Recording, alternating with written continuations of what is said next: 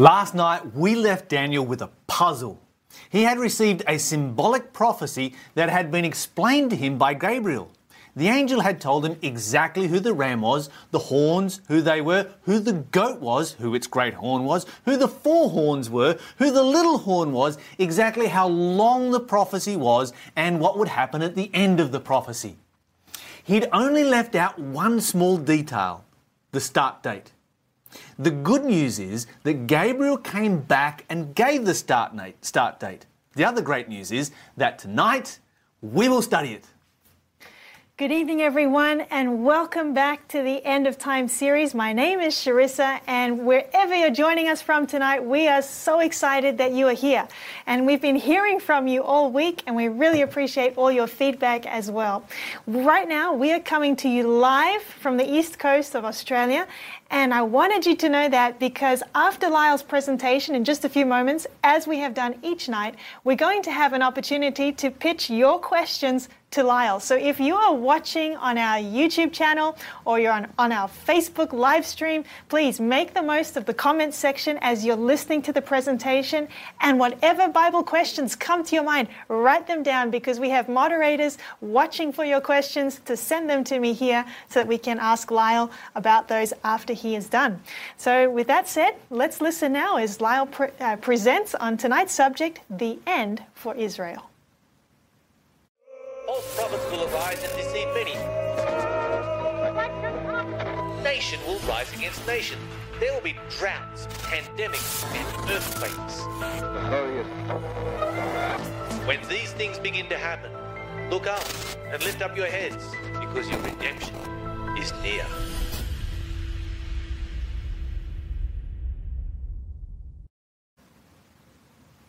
In the blistering heat of the Judean desert, 430 meters below sea level, the lowest natural place on earth lies the Dead Sea. It was on the northwestern shore of this lake, on a hillside honeycombed with caves, that in 1947 a young Bedouin boy made the most significant archaeological discovery of all time. As the story goes, Muhammad Ed-Dib had lost some of the family's goats, and while searching for them, randomly threw a stone through the mouth of a cave.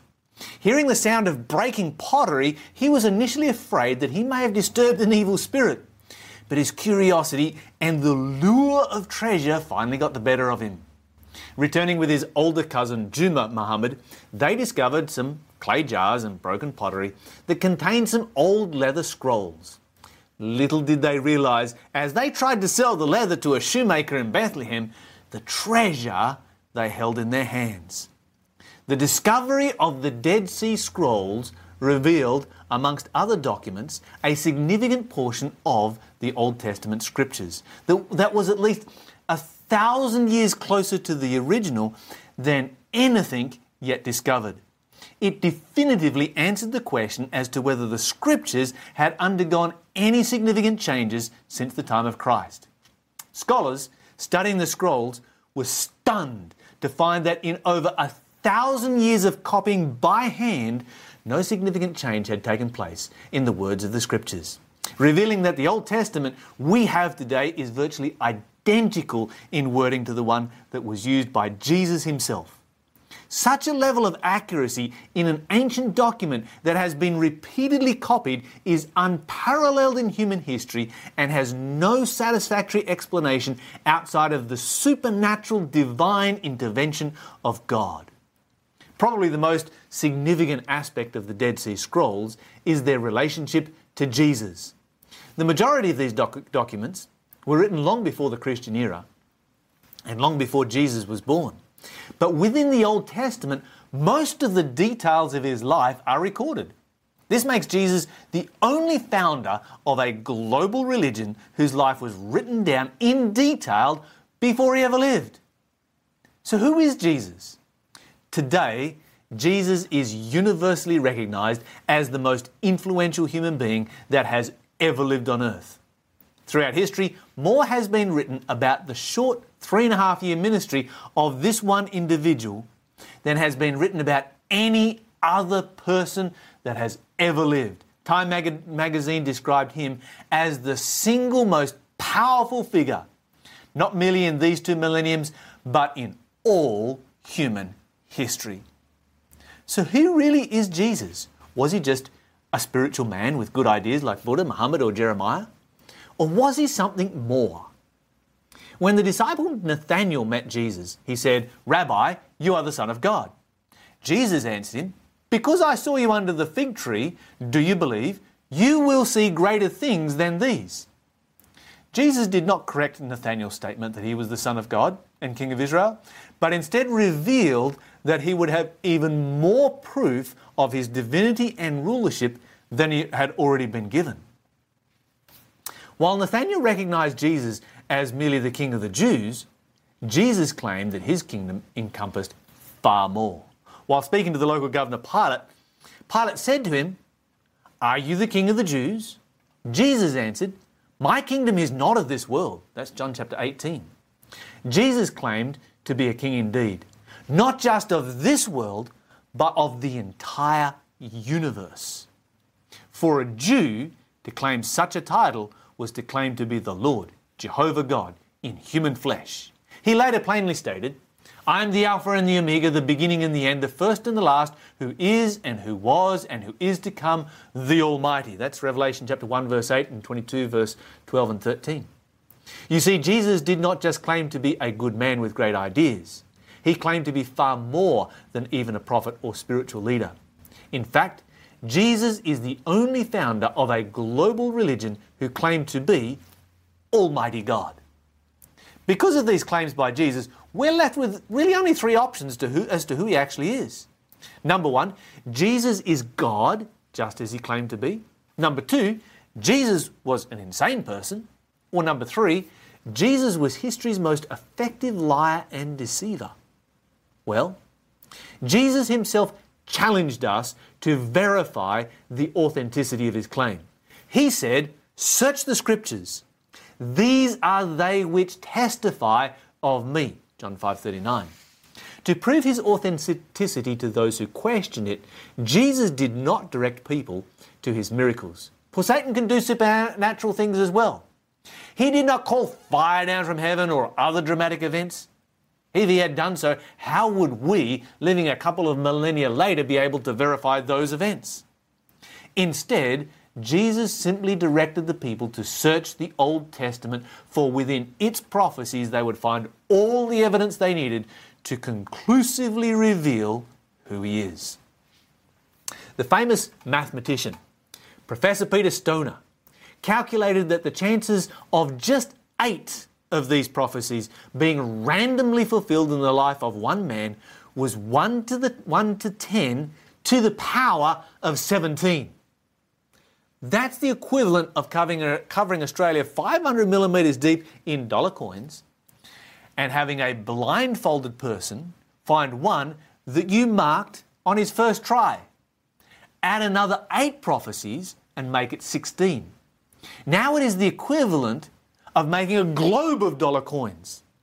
If you placed the centre of that globe at the sun, the outer rim would reach Neptune. And you would still have to find that one marked coin while blindfolded on the first try. And yet, there are over 350 prophecies that were fulfilled by Jesus. Just digest that for a moment. So for the purpose of this illustration, let me just give you 10 fulfilled prophecies, which were completely out of the control of Jesus as a human. To start with, the Bible says where he would be born. "But you, Bethlehem, Ephratah, though you are little among the thousands of Judah, yet out of you shall come forth to me the one who is to be ruler in Israel, whose goings forth are from old, from everlasting." Micah 5:2. But Joseph and Mary, the parents of Jesus, lived in Nazareth. That's 130 kilometres from Bethlehem. Not only that, but Mary reached full term in her pregnancy without leaving Nazareth. It's unlikely that peasants in those days had any form of transport other than walking, and it's hard to imagine a woman 9 months pregnant walking 130 kilometres. And yet, right on time, Caesar Augustus decided to take a census and tax the world. In the process, he ordered everyone back to their birthplace, and so Joseph and Mary were forced to make the arduous journey to Bethlehem, where Jesus was born. Then we find that Jesus' mother would be a virgin. Therefore the Lord himself will give you a sign. Behold, the virgin shall conceive and bear a son, and you shall call his name Emmanuel. Isaiah 7:14. Some struggle with this concept of the virgin birth and choose not to believe the Bible because of it. And so we ask the question, which is harder for God, to produce a virgin birth or to predict the event 700 years in advance? Surely the prediction is more significant than having a virgin conceive. After all, with modern medicine, we can produce virgin births easily today, and we're only humans. Living to the end of his life, the Bible detailed the events of his trial and crucifixion, even stating who would betray him. It says, "Even my own familiar friend in whom I trusted, who ate my bread, has lifted up his heel against me." That was Psalms 41:9. Judas was one of his closest friends, and specifically ate the Passover bread with Jesus the night he betrayed him. The Bible continues to detail his betrayal. "So they weighed out for my wages 30 pieces of silver." Zechariah 11, verse 12. Now, we're unable to predict the cost of our fuel from one week to the next, and yet the Bible predicted the betrayal price of Jesus 1,000 years in advance. But that's not all. Think about this. Within 200 years, Australia has had 3 official currencies with coins made from 10 different alloys. At one time, Australia even used Spanish currency. It would be impossible to predict what currency and in what format Australia would be using 1,000 years from now. When this prophecy was given, coins would not even be invented for another 400 years. These early coins were made from gold, electrum, silver, copper, and then 1,000 years after the prediction, Jesus was betrayed for exactly 30 silver coins, just as Zechariah had predicted. And then Zechariah goes even further and tells us what would happen to the money and how it would be used after the death of Jesus. It says, "And the Lord said to me, cast it to the potter. So I took the 30 pieces of silver and threw them into the house of the Lord for the potter." Zechariah 11, verse 13. Notice how specific this prophecy is. The money would be thrown, it would be thrown into the temple, it would be for the potter. And that's exactly what happened 500 years later. Judas took 30 silver coins as payment for the betrayal of Jesus.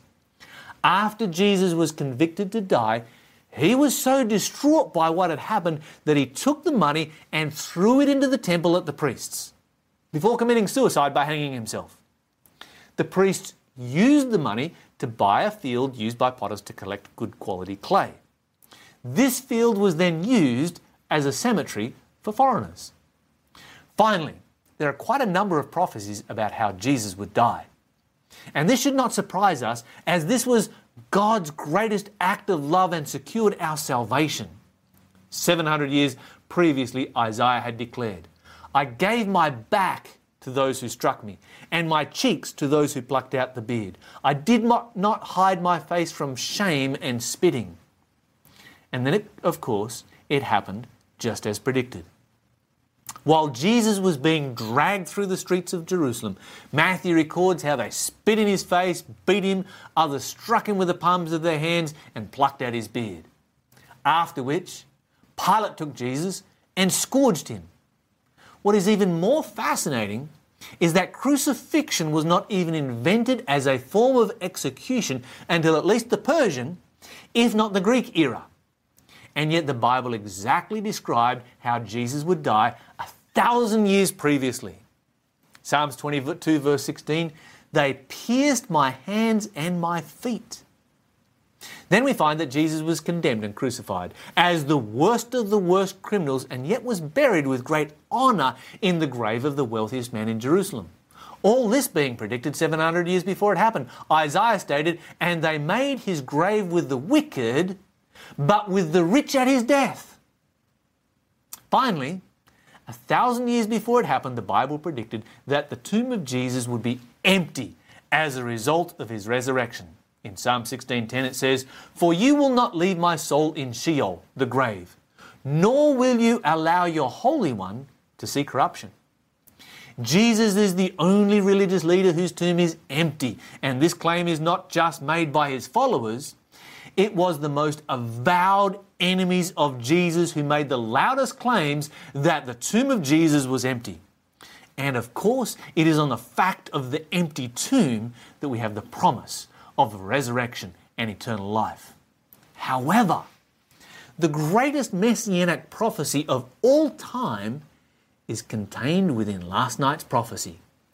This prediction is so specific and so explosive that both Satan and his agents on earth have left no stone unturned to ensure that it never sees the light of day. It has incredible implications for our understanding of the time of the end. In fact, the secret society during the Dark Ages went so far as to attempt to turn the prophecy around and apply it to Antichrist instead of Jesus Christ. If you don't believe me that Satan is that effective, then stay tuned and see if you have even ever heard of this prophecy as we dig back into the Bible. Lyle, I am so intrigued right now, and I hope our listeners are intrigued too. I'm really looking forward to what we're going to study together as we dig into this prophecy. And before we do, I just want to remind our listeners we're live right now. So at this point, we're going to have a Bible study. And if you have questions on what you're listening to, please type them into the chat if you're on our YouTube channel or our Facebook page, and I'll be able to send them to Lyle. We have moderators watching those. Also, a reminder that connected with each presentation, we have a free offer. And tonight, it is this book right here. It's called The Desire of Ages, a beautiful book on the life of Jesus. If you would like to obtain your free copy, all you have to do is simply text the word Messiah to the number on the screen, or if you're listening to us on radio, it's 0428 833 386. Lyle, we have a few questions we could just quickly look at. And then, sure, absolutely. I'll always look forward to your questions each time that we come on here for the N.Digital. It makes it so much fun. It does. I love that we can do this live, and I love that we can talk with you guys. So absolutely. All right, well, this is one from last night. Yes. And it was Luke 17, verse 34, talks about two men being in the bed. Why are two men in the bed? Yes, you will notice that... that's kind of an odd saying right there. Let me read it for you. Luke 17. That's Matthew. Matthew won't work. Let me go over to Luke. Luke chapter 17. This is talking about the return of Jesus and how that, people can be side by side at the return of Jesus. One is saved and one is lost. Okay, here it comes. Here we are. Luke chapter 17 and verse 34, I tell you, in that night there shall be two men in one bed, the one shall be taken and the other shall be left. Two women shall be grinded together, the one shall be taken and the other left. Two men shall be in the field, the one shall be taken and the other left. Why does the Bible speak about two men being in one bed? There are a number of points that we can look at here. First of all, if you are reading a Bible like this one here, which is a King James version, you'll find that the word men is placed in italics. That's because when you translate from one language to another, sometimes you have to add extra words that are not in the original so that it kind of makes sense. And when this was translated back in 1611, of course, men was a word that simply referred to mankind or humanity. So two people in one bed. Okay. Now, the word men has been added in here. So it says, I tell you, in that night there shall be two in one bed. Mm. That can easily be a couple, two people in one bed. That's a good point because it's actually in italics in my Bible, which means it's supplied. It's a supplied word, that's right. Okay, there's another way of looking at it as well, because the Bible says that when we die, we sleep. There are hundreds of verses that describe death as being like a sleep. Now, if death is like a sleep, then the grave is like a bed. In fact, you could go to, say, this one here in Psalms chapter 139 in verse 8, where it says, if I ascend up into heaven, you are there. If I make my bed in Sheol, in the grave, behold, you are there. So another way of looking at the passage would be two people in one grave. Okay. One is saved, one is lost. Oh, thank you, Lyle. Good answer. This one is from Dana on Facebook. He came in the back end in the messages. He has a question about Wednesday night's presentation about injustice. Who are the sons of God mentioned in Genesis 6, 1-4? Okay, so we talked about the sons of God in Job chapter 1 as being, the heads of the various, creations of God. But Genesis chapter 6 is different. Okay, Genesis chapter 6 is not in heaven. This is taking place on earth. So let's read what the Bible says over here in Genesis chapter 6. And the Bible says in verse 1, it came to pass when men began to multiply on the face of the earth, and daughters were born unto them, that the sons of God saw the daughters of men that they were fair, and they took them wives of all which they chose. Now, here's what we need to do with the Bible. There's a couple of principles to understanding the Bible. One of those principles is that we should always run with the most obvious context. There's your first one. Your second one is probably more important, and that is that you should never, ever step outside of the Bible to come up with some kind of interpretation that is not in Scripture.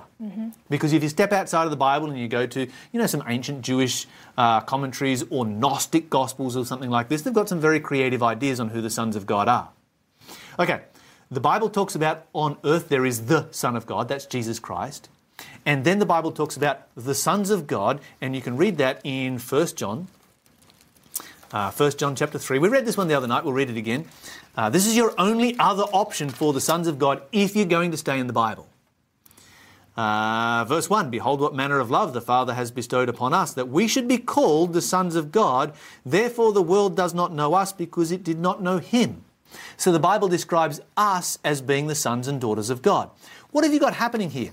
You've got two groups of people that are developing after sin has happened. You've got the descendants of Seth, which is the righteous line. You've got the descendants of Cain, which is the wicked line. And the Bible says that the descendants of Seth, the righteous line, the sons of God, begin to intermarry with the descendants of Cain, the daughters of men. And that creates all kinds of problems, and that creates sin, and that causes our world to become an environment where the Bible says, God had to destroy the world. Now, some people will say, well, we think that the sons of God here were actually demons. Well, they wouldn't be called sons of God if they were demons. They'd be called sons of the devil. And there's nothing in Scripture anywhere to indicate such a thing. Okay.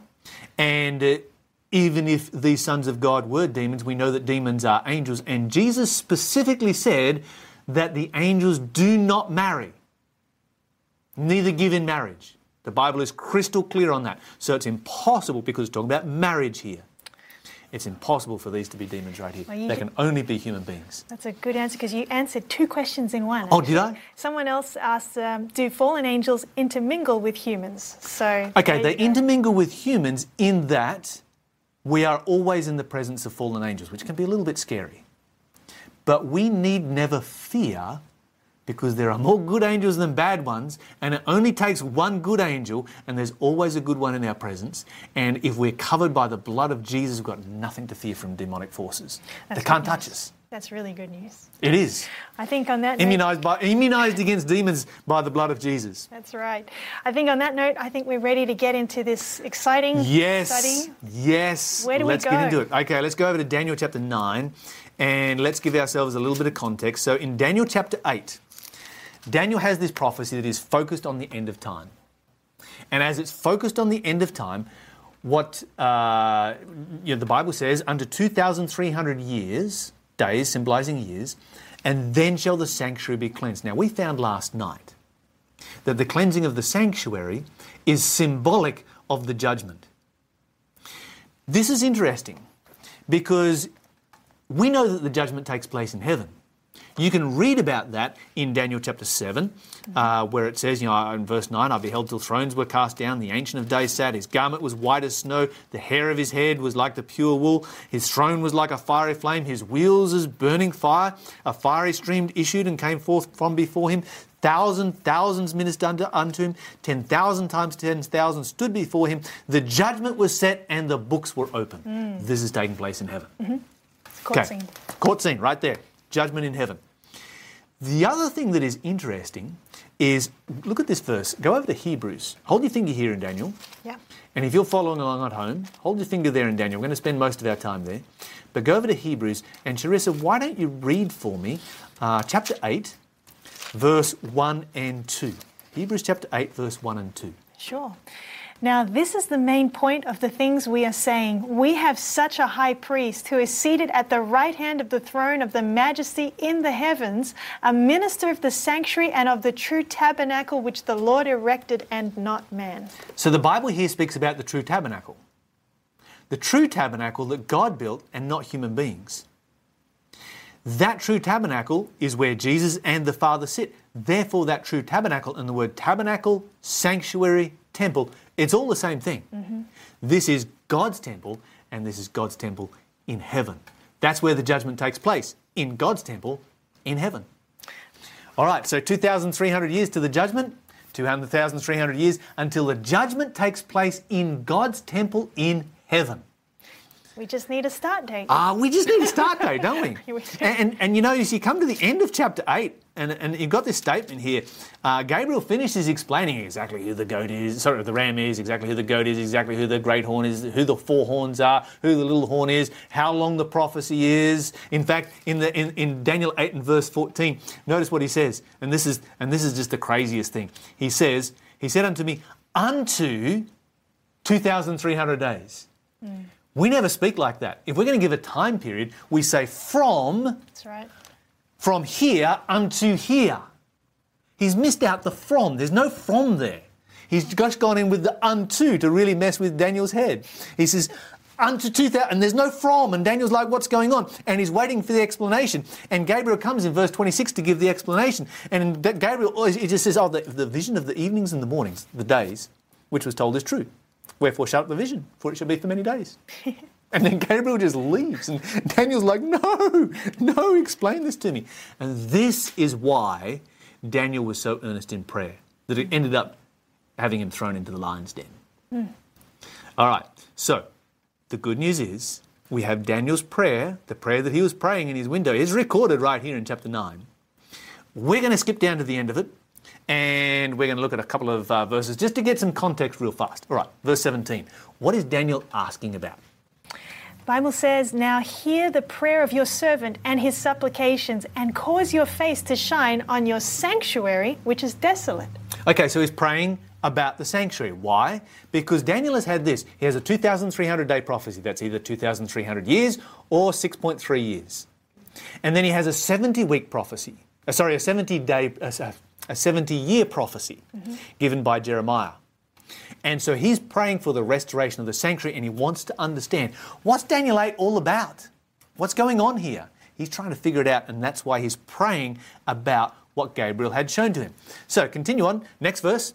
Verse 18. Verse 18 of Daniel 9, my God, incline your ear and hear, open your eyes and see our desolations and the city which is called by your name. So he's praying about the temple, he's praying about the city. He wants to see them restored. The next verse. Verse 19 says, O Lord, hear for your city and your people. Once again, you see what he's praying about. He's praying about the restoration of the temple and of Jerusalem, because that's what the prophecy refers to.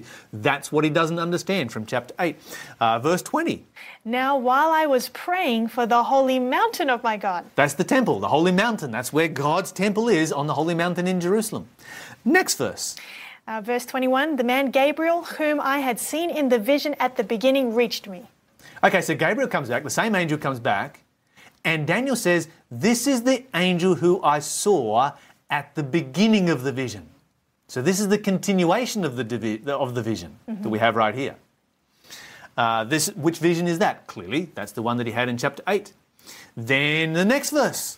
Verse 22, and said, O Daniel, I have now come forth to give you skill to understand. Okay, so here you've got, Gabriel comes back and he says, now I'm going to explain it. I know I didn't explain it last time, even though he explained everything except one point. He says, now I'm going to explain it. All right, next verse. Therefore consider the matter and understand the vision. Okay, so he's commanded. He tells Daniel, I want you to stop and think about the vision. Which vision? The one in chapter 8. Yeah. So these two are linked together. You cannot separate them. The whole context ties these two prophecies, or these two chapters together, so that Gabriel is simply continuing on where he left off. Now, if he left off by not explaining the start date, we would expect him to come back and give us a start date. Isn't that so?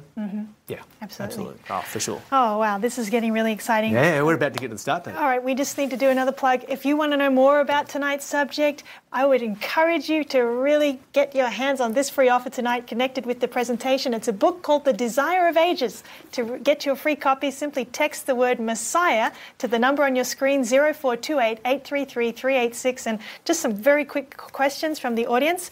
This one's from Christina Yan on Facebook, and she asked, how do you know that the book of Daniel was written when it was written and not later? Okay, so first of all, this is a really good question. There is no internal evidence within the book of Daniel to indicate a late authorship of the book of Daniel. None. There is no external evidence from the book of Daniel to indicate a late authorship of the book of Daniel. None. The only reason that anybody ever ascribes a late authorship to the book of Daniel is its accuracy. And so when people do that, they are admitting that this book is absolutely accurate. Now, that does not solve their problems, because they will still put the book of Daniel either in the late Greek era or the early Roman era, and yet the prophecies of Daniel extend to our time and have been just as accurate down through history as they have up until now. So by moving the authorship of Daniel forward, they don't solve the problem of the supernatural, divine inspiration of the book of Daniel. That's what they're trying to do. They're trying to say this was people just writing down history. Well, that history's still being fulfilled. Now, the next problem with that, of course, is that Jesus believed in the book of Daniel. Jesus believed that it was written during the time of, it was written by Daniel, because Jesus makes this statement over here. We read this last night in Matthew 24:15. When you therefore shall see the abomination of desolation spoken of by Daniel the prophet. So Jesus believed in Daniel. So you can't have a late date for the book of Daniel and still believe in Jesus.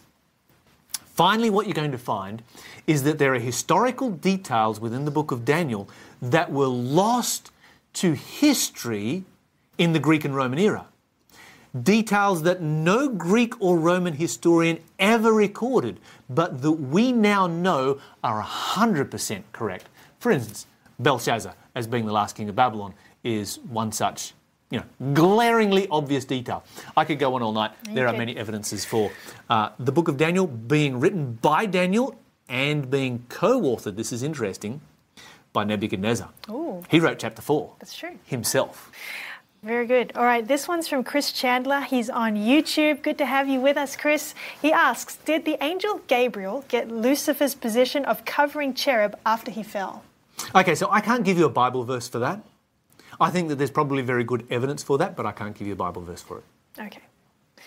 How about this one? This one is from Jared, also watching us on YouTube, and he's asking, who or what are the Nephilim? Okay, so if we go back to, that's in, so somebody's asking about this one. Genesis chapter 6. Let's read about it back here. Genesis chapter 6. And we have the sons of God, so the daughters of men that they were fair. They took them wives of all which they chose. And the Lord said, my spirit will not always strive with man, for his flesh, his days will be 120 years. And then it goes on and it says, and there were giants in the earth in those days.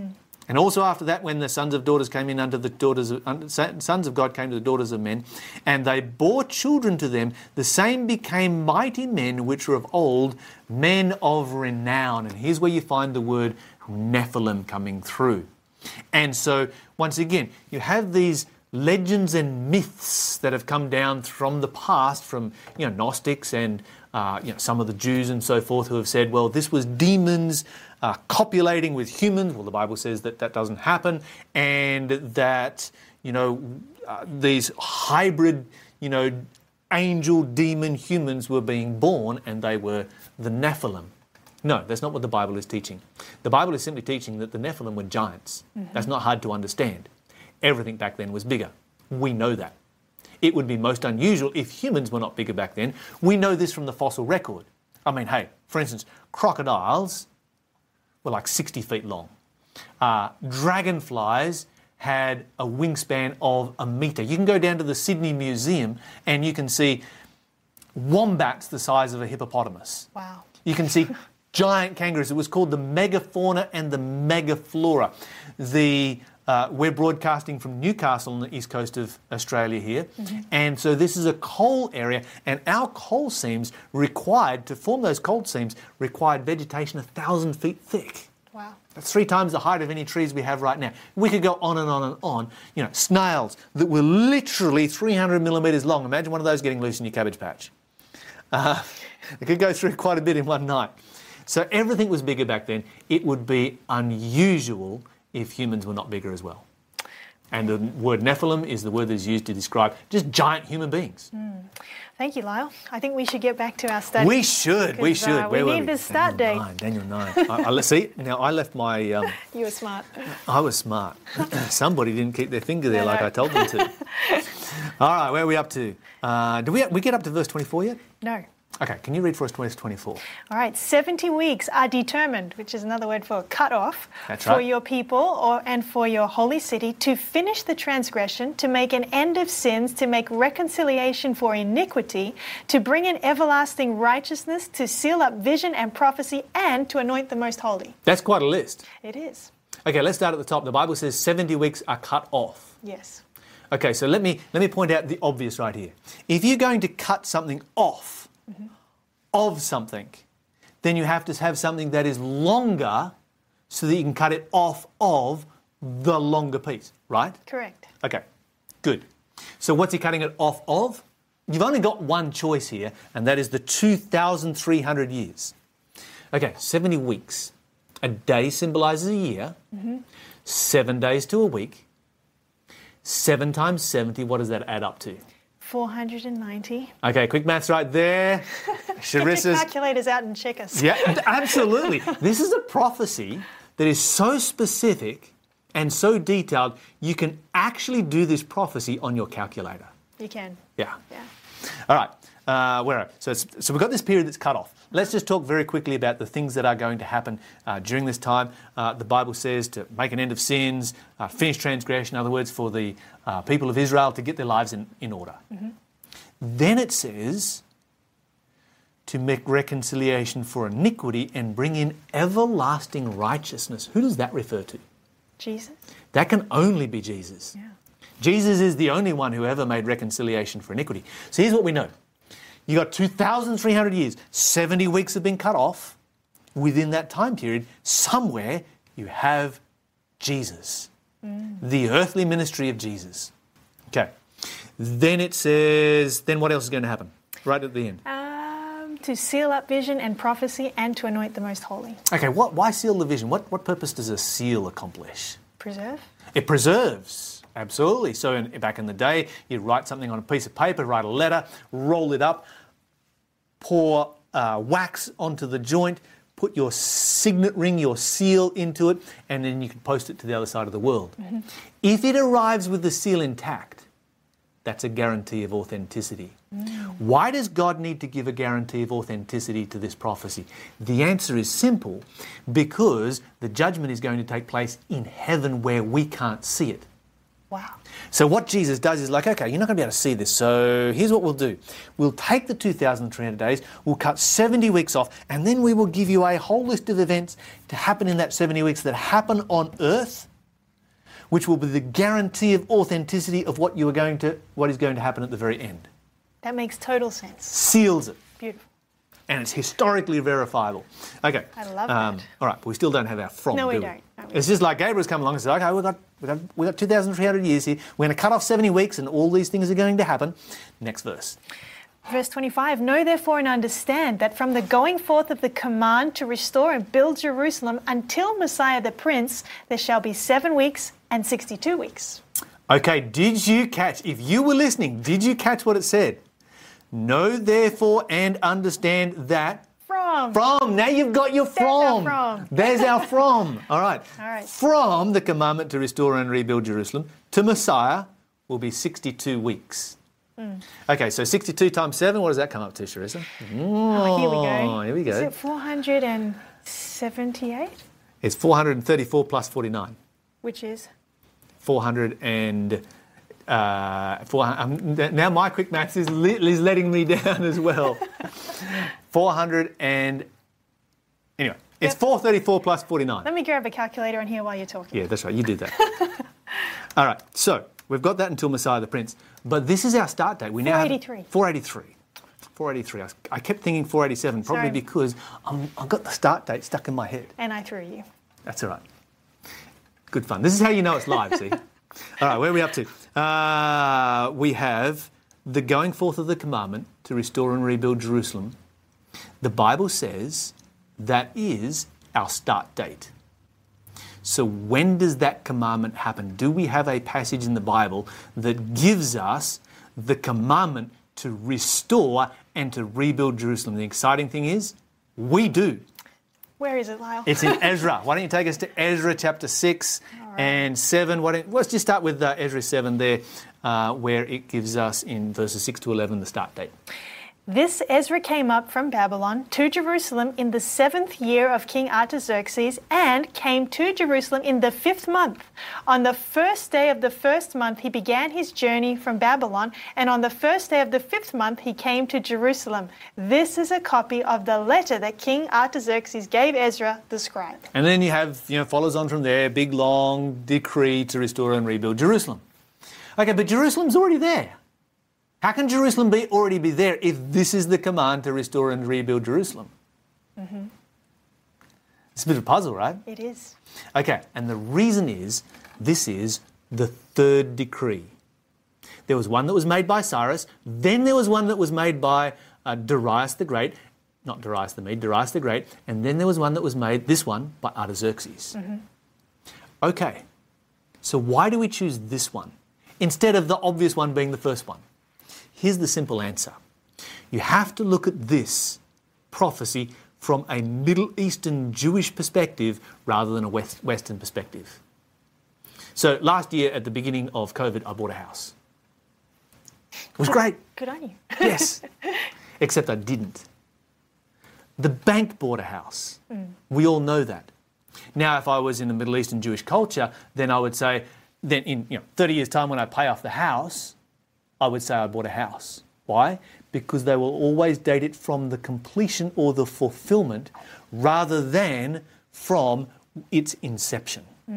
So what you have is this. Cyrus started the decree, Darius confirmed the decree, Artaxerxes completed the decree, and that's why we choose Artaxerxes' date. And just in case you're sitting there thinking, really?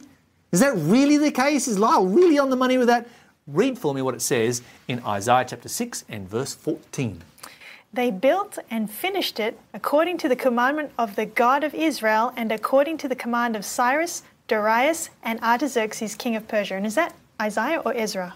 Ezra. Ezra. Did I say Isaiah? You said Isaiah, but it was There Ezra. you go. Ezra. Ezra chapter 6 verse 14. All right, notice what it says here. They built it according to the commandment of God and according to the commandment. Notice that? Singular. The single commandment of Cyrus, Darius, and Artaxerxes. And it wasn't until it was completed by Artaxerxes that we have the date. And the date is 457 BC. Okay, now... Easily established. Yep. True history. That was airtight. It's an airtight start date we've got there. Yes, we do. Anyone got any questions how we come up with that start date, just shoot them through because this is, even Sir Isaac Newton says that this is one of the easiest dates to establish in history. 457 BC. That gives us a start date. Excellent. Well, I'm really excited. We have to keep... I want to come back to this because there's something more to say. Yes. But just a big plug for this book. It's the free offer for tonight. If you'd like to get this book, please text the word Messiah to the number on your screen, 0428 833 386. We'll take a question. Take one question, and I'm sitting on the edge of my seat to share with you what is about to come up. Okay. So I'm picking one here, and it's just going to be this one. This is from Nathaniel Smith, and he's viewing us on YouTube. Welcome. He says, in John 1, verse 46, was Nathaniel being facetious, or was Nazareth considered bad? No, Nazareth was considered bad. This was one of those towns. It was actually every town has a reason for existence, and this one had a bit of a reputation as a stopover town for Roman soldiers who were travelling from one part of the empire to another. And I know there's revisionist histories out there who are trying to say, oh, no, Nazareth. No, it wasn't. It was a nasty place. And so, he grew up in very underprivileged circumstances where Jesus came from. And it's a little bit like, we have certain suburbs, I won't name them, but we have certain suburbs that we all know they kind of have that seedy reputation, don't they? Nazareth was like that. And if somebody, if a prophet came out of one of those, you'd be like, really? Good point. Good point. Yeah, good question. All right. Well, let's take us through now. What does all of this mean? Right. Okay, back to verse 25. Because remember we said there'd be a whole bunch of events. Yes. The Bible says in verse 25, where are we? That from the commandment, we got that, 457 BC, unto Messiah the Prince will be 7 weeks and 62 weeks. That's 40. That's 483. 483 years. All right, so here's what happens.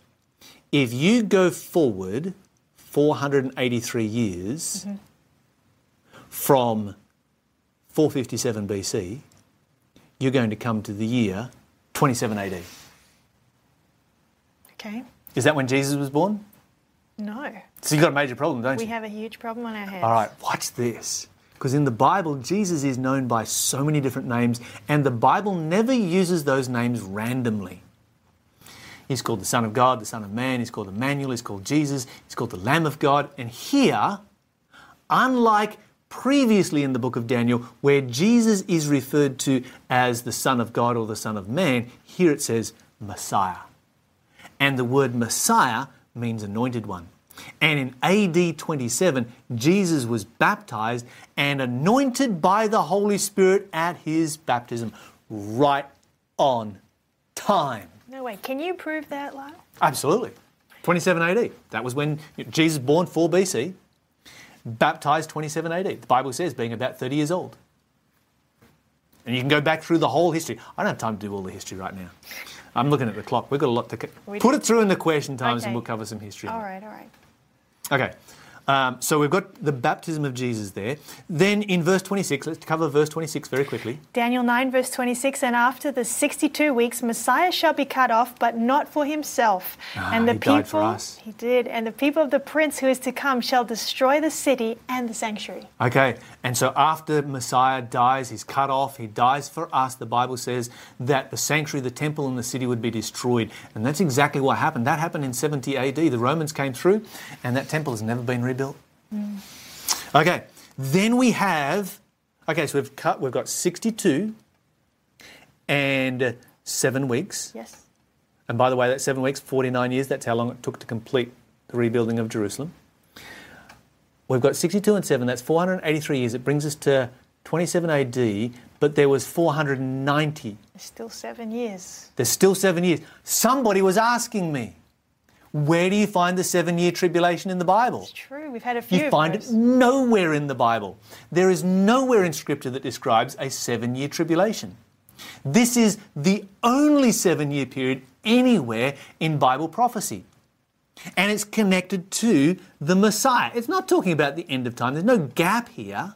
You've got 490 years that have been cut off the 2,300. You haven't got 483 that are cut off here and then 7 down there.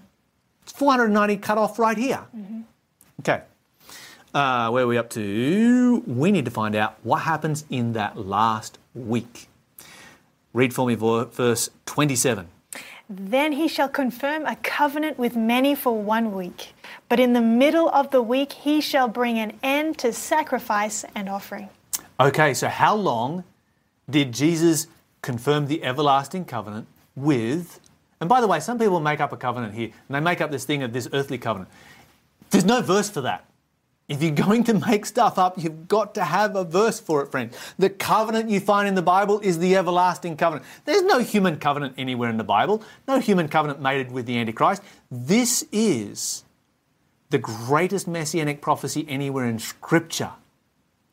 Imagine the evil that it would take. Imagine the evil mind that invented the idea that this was not about Jesus Christ, this was about the Antichrist. The Bible says in the middle of the week, you've got 7 years. The middle is going to take you how long to get there? 3.5. 3.5. So from Jesus' baptism, you go 3.5 years, the Bible says, he brings an end to the sacrifice and to the offering. What happened 3.5 years after Jesus' baptism? The Bible says that Jesus died on Calvary, that the veil of the temple was torn from top to bottom, and it brought an end to the sacrificial system. because Jesus fulfilled everything that the sacrifice of the Lamb pointed forward to. And that was in AD 31, and that was right on time. Just as God said it would be. Everything fulfilled exactly as the Bible said. This is incredible, but that's not finished. It's not finished. It's not finished. Okay, so you've got another 3.5 years now after the crucifixion. Mm-hmm. And here's what Jesus said. When Jesus ascended into heaven, he said, begin at Jerusalem, and then Judea, and then Samaria, and then the uttermost part of the earth to take the gospel. So, read from me for Acts. We're going to read an event that takes place exactly 3.5 years after the crucifixion. Go for it. All right. Acts chapter 7, I'm reading from, verse 60, and then a little bit into chapter 8. And they stoned Stephen as he was calling on God and saying with a loud voice, Lord, do not charge them with this sin. And when he had said this, he fell asleep. Now Saul was consenting to his death. At that time, a great persecution arose against the church which was at Jerusalem. And they were all scattered throughout the regions of Judea and Samaria. Therefore those who were scattered went everywhere preaching the word. Then Philip went down to the city of Samaria and preached Christ to them. Okay, I'm going to show you something amazing right here. At the beginning of this explanation, in verse 24, it says 70 weeks are cut off for your people, Daniel's people, the Jewish people. At the end of that, what happens? The gospel, right here, right on time, goes to the Gentiles. And so I gave this one a bit of an interesting title, you know, the end for Israel. It's not the end for Israel. It's the end for Israel as being God's church. Up until this particular point, Israel was God's church. Now you have the Christian church as God's church. It's not that any Jewish person can still be saved by accepting Jesus Christ. And of course, many do. So, yeah, the title was the title, but this is the end for Israel as being God's church. Now you have the Christian church because the very first time the gospel goes to the Gentiles. All right, that brings us to the end of that. Yeah, that was incredible.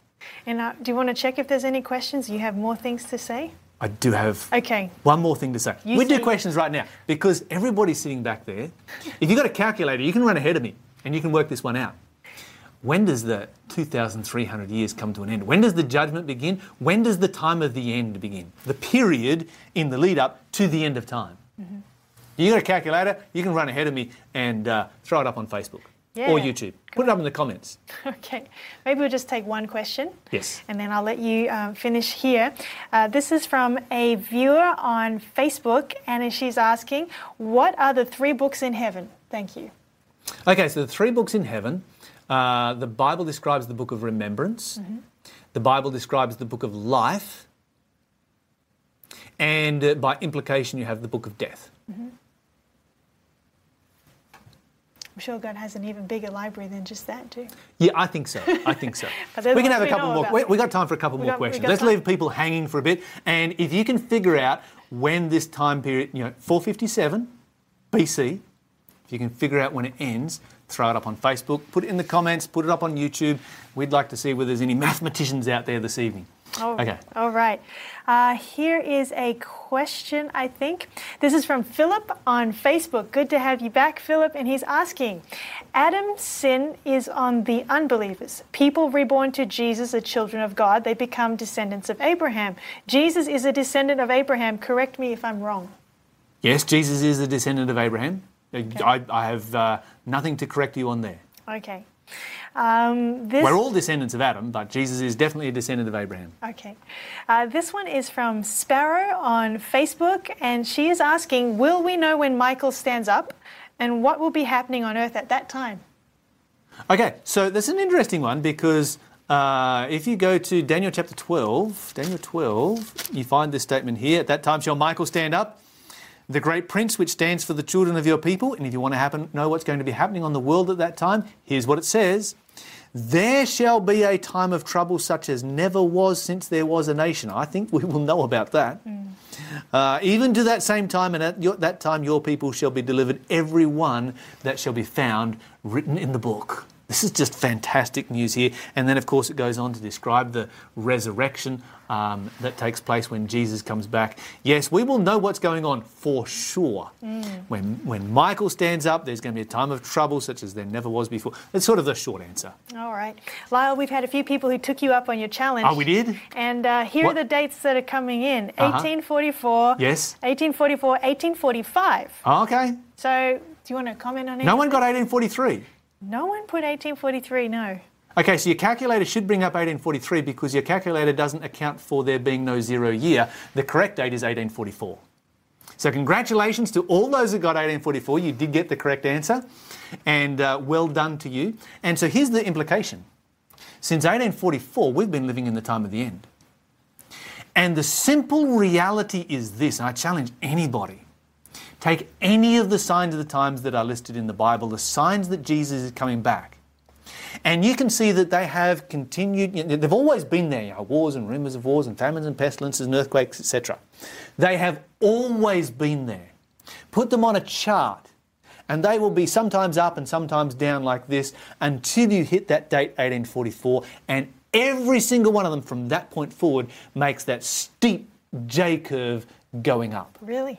So not only has this prophecy been the greatest messianic prophecy there is in the Bible, telling us exactly when Messiah would appear and exactly when he would die and exactly when the Christian church would be founded with pinpoint accuracy, but it's also those events take place on earth to seal the fact that we are now living in the time of the end. Do we know when the end of time is? Not at all. But we know that we are in the period of the end. The birth pains are taking place right now around us, and they are only going to increase as we get nearer to the return of Jesus Christ. This is so exciting, and I hope everybody that's listening is catching everything that you're sharing because it's so relevant. We're living in the time of the end. You just proved it from the Bible.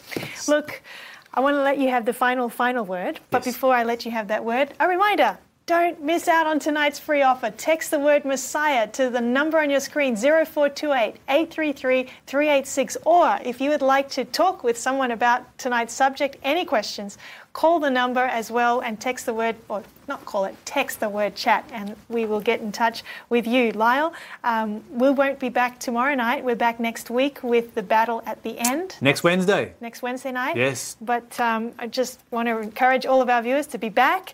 Subscribe to our channel, hit the bell so that you get notified when we go live if you're on YouTube, or like the Facebook page so that you also get notified. But Lyle, what would you like our listeners to One last thought right here. One last thought. Let me believe you with this one, because, some people are like, oh, the judgment's happening right. Oh, I'm not so sure about the fact the judgment's happening right now. Friends, relax. The judgment is the best thing ever. If you look what the Bible says in John chapter 5, and verse 22, it says, the Father judges no man, but has committed all judgment to the Son. There's the first thing to remember. Jesus is our judge. And if he's my judge, I got nothing to fear.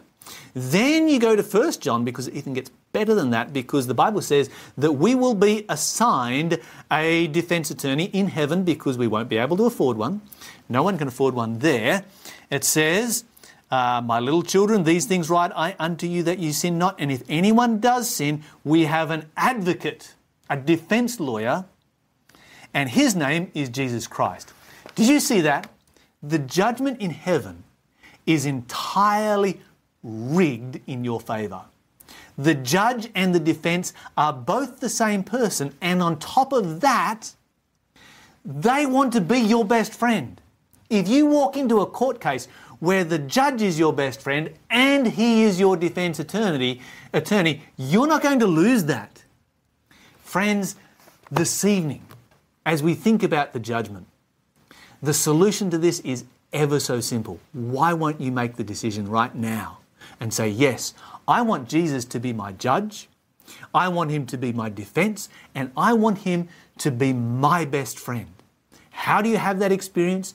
By giving your life to him right now at this moment. Just get on your knees and say, Jesus, come into my life. I surrender myself to you. And if you'd like help with that, then text the word chat.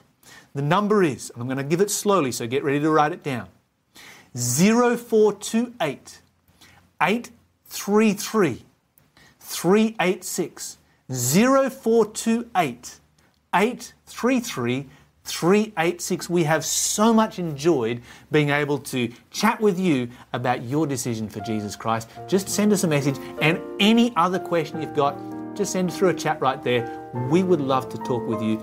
And this evening, just give your life to Jesus Christ. This media was brought to you by Audioverse, a website dedicated to spreading God's Word through free sermon audio and much more. If you would like to know more about Audioverse, or if you would like to listen to more sermons, please visit www.audioverse.org.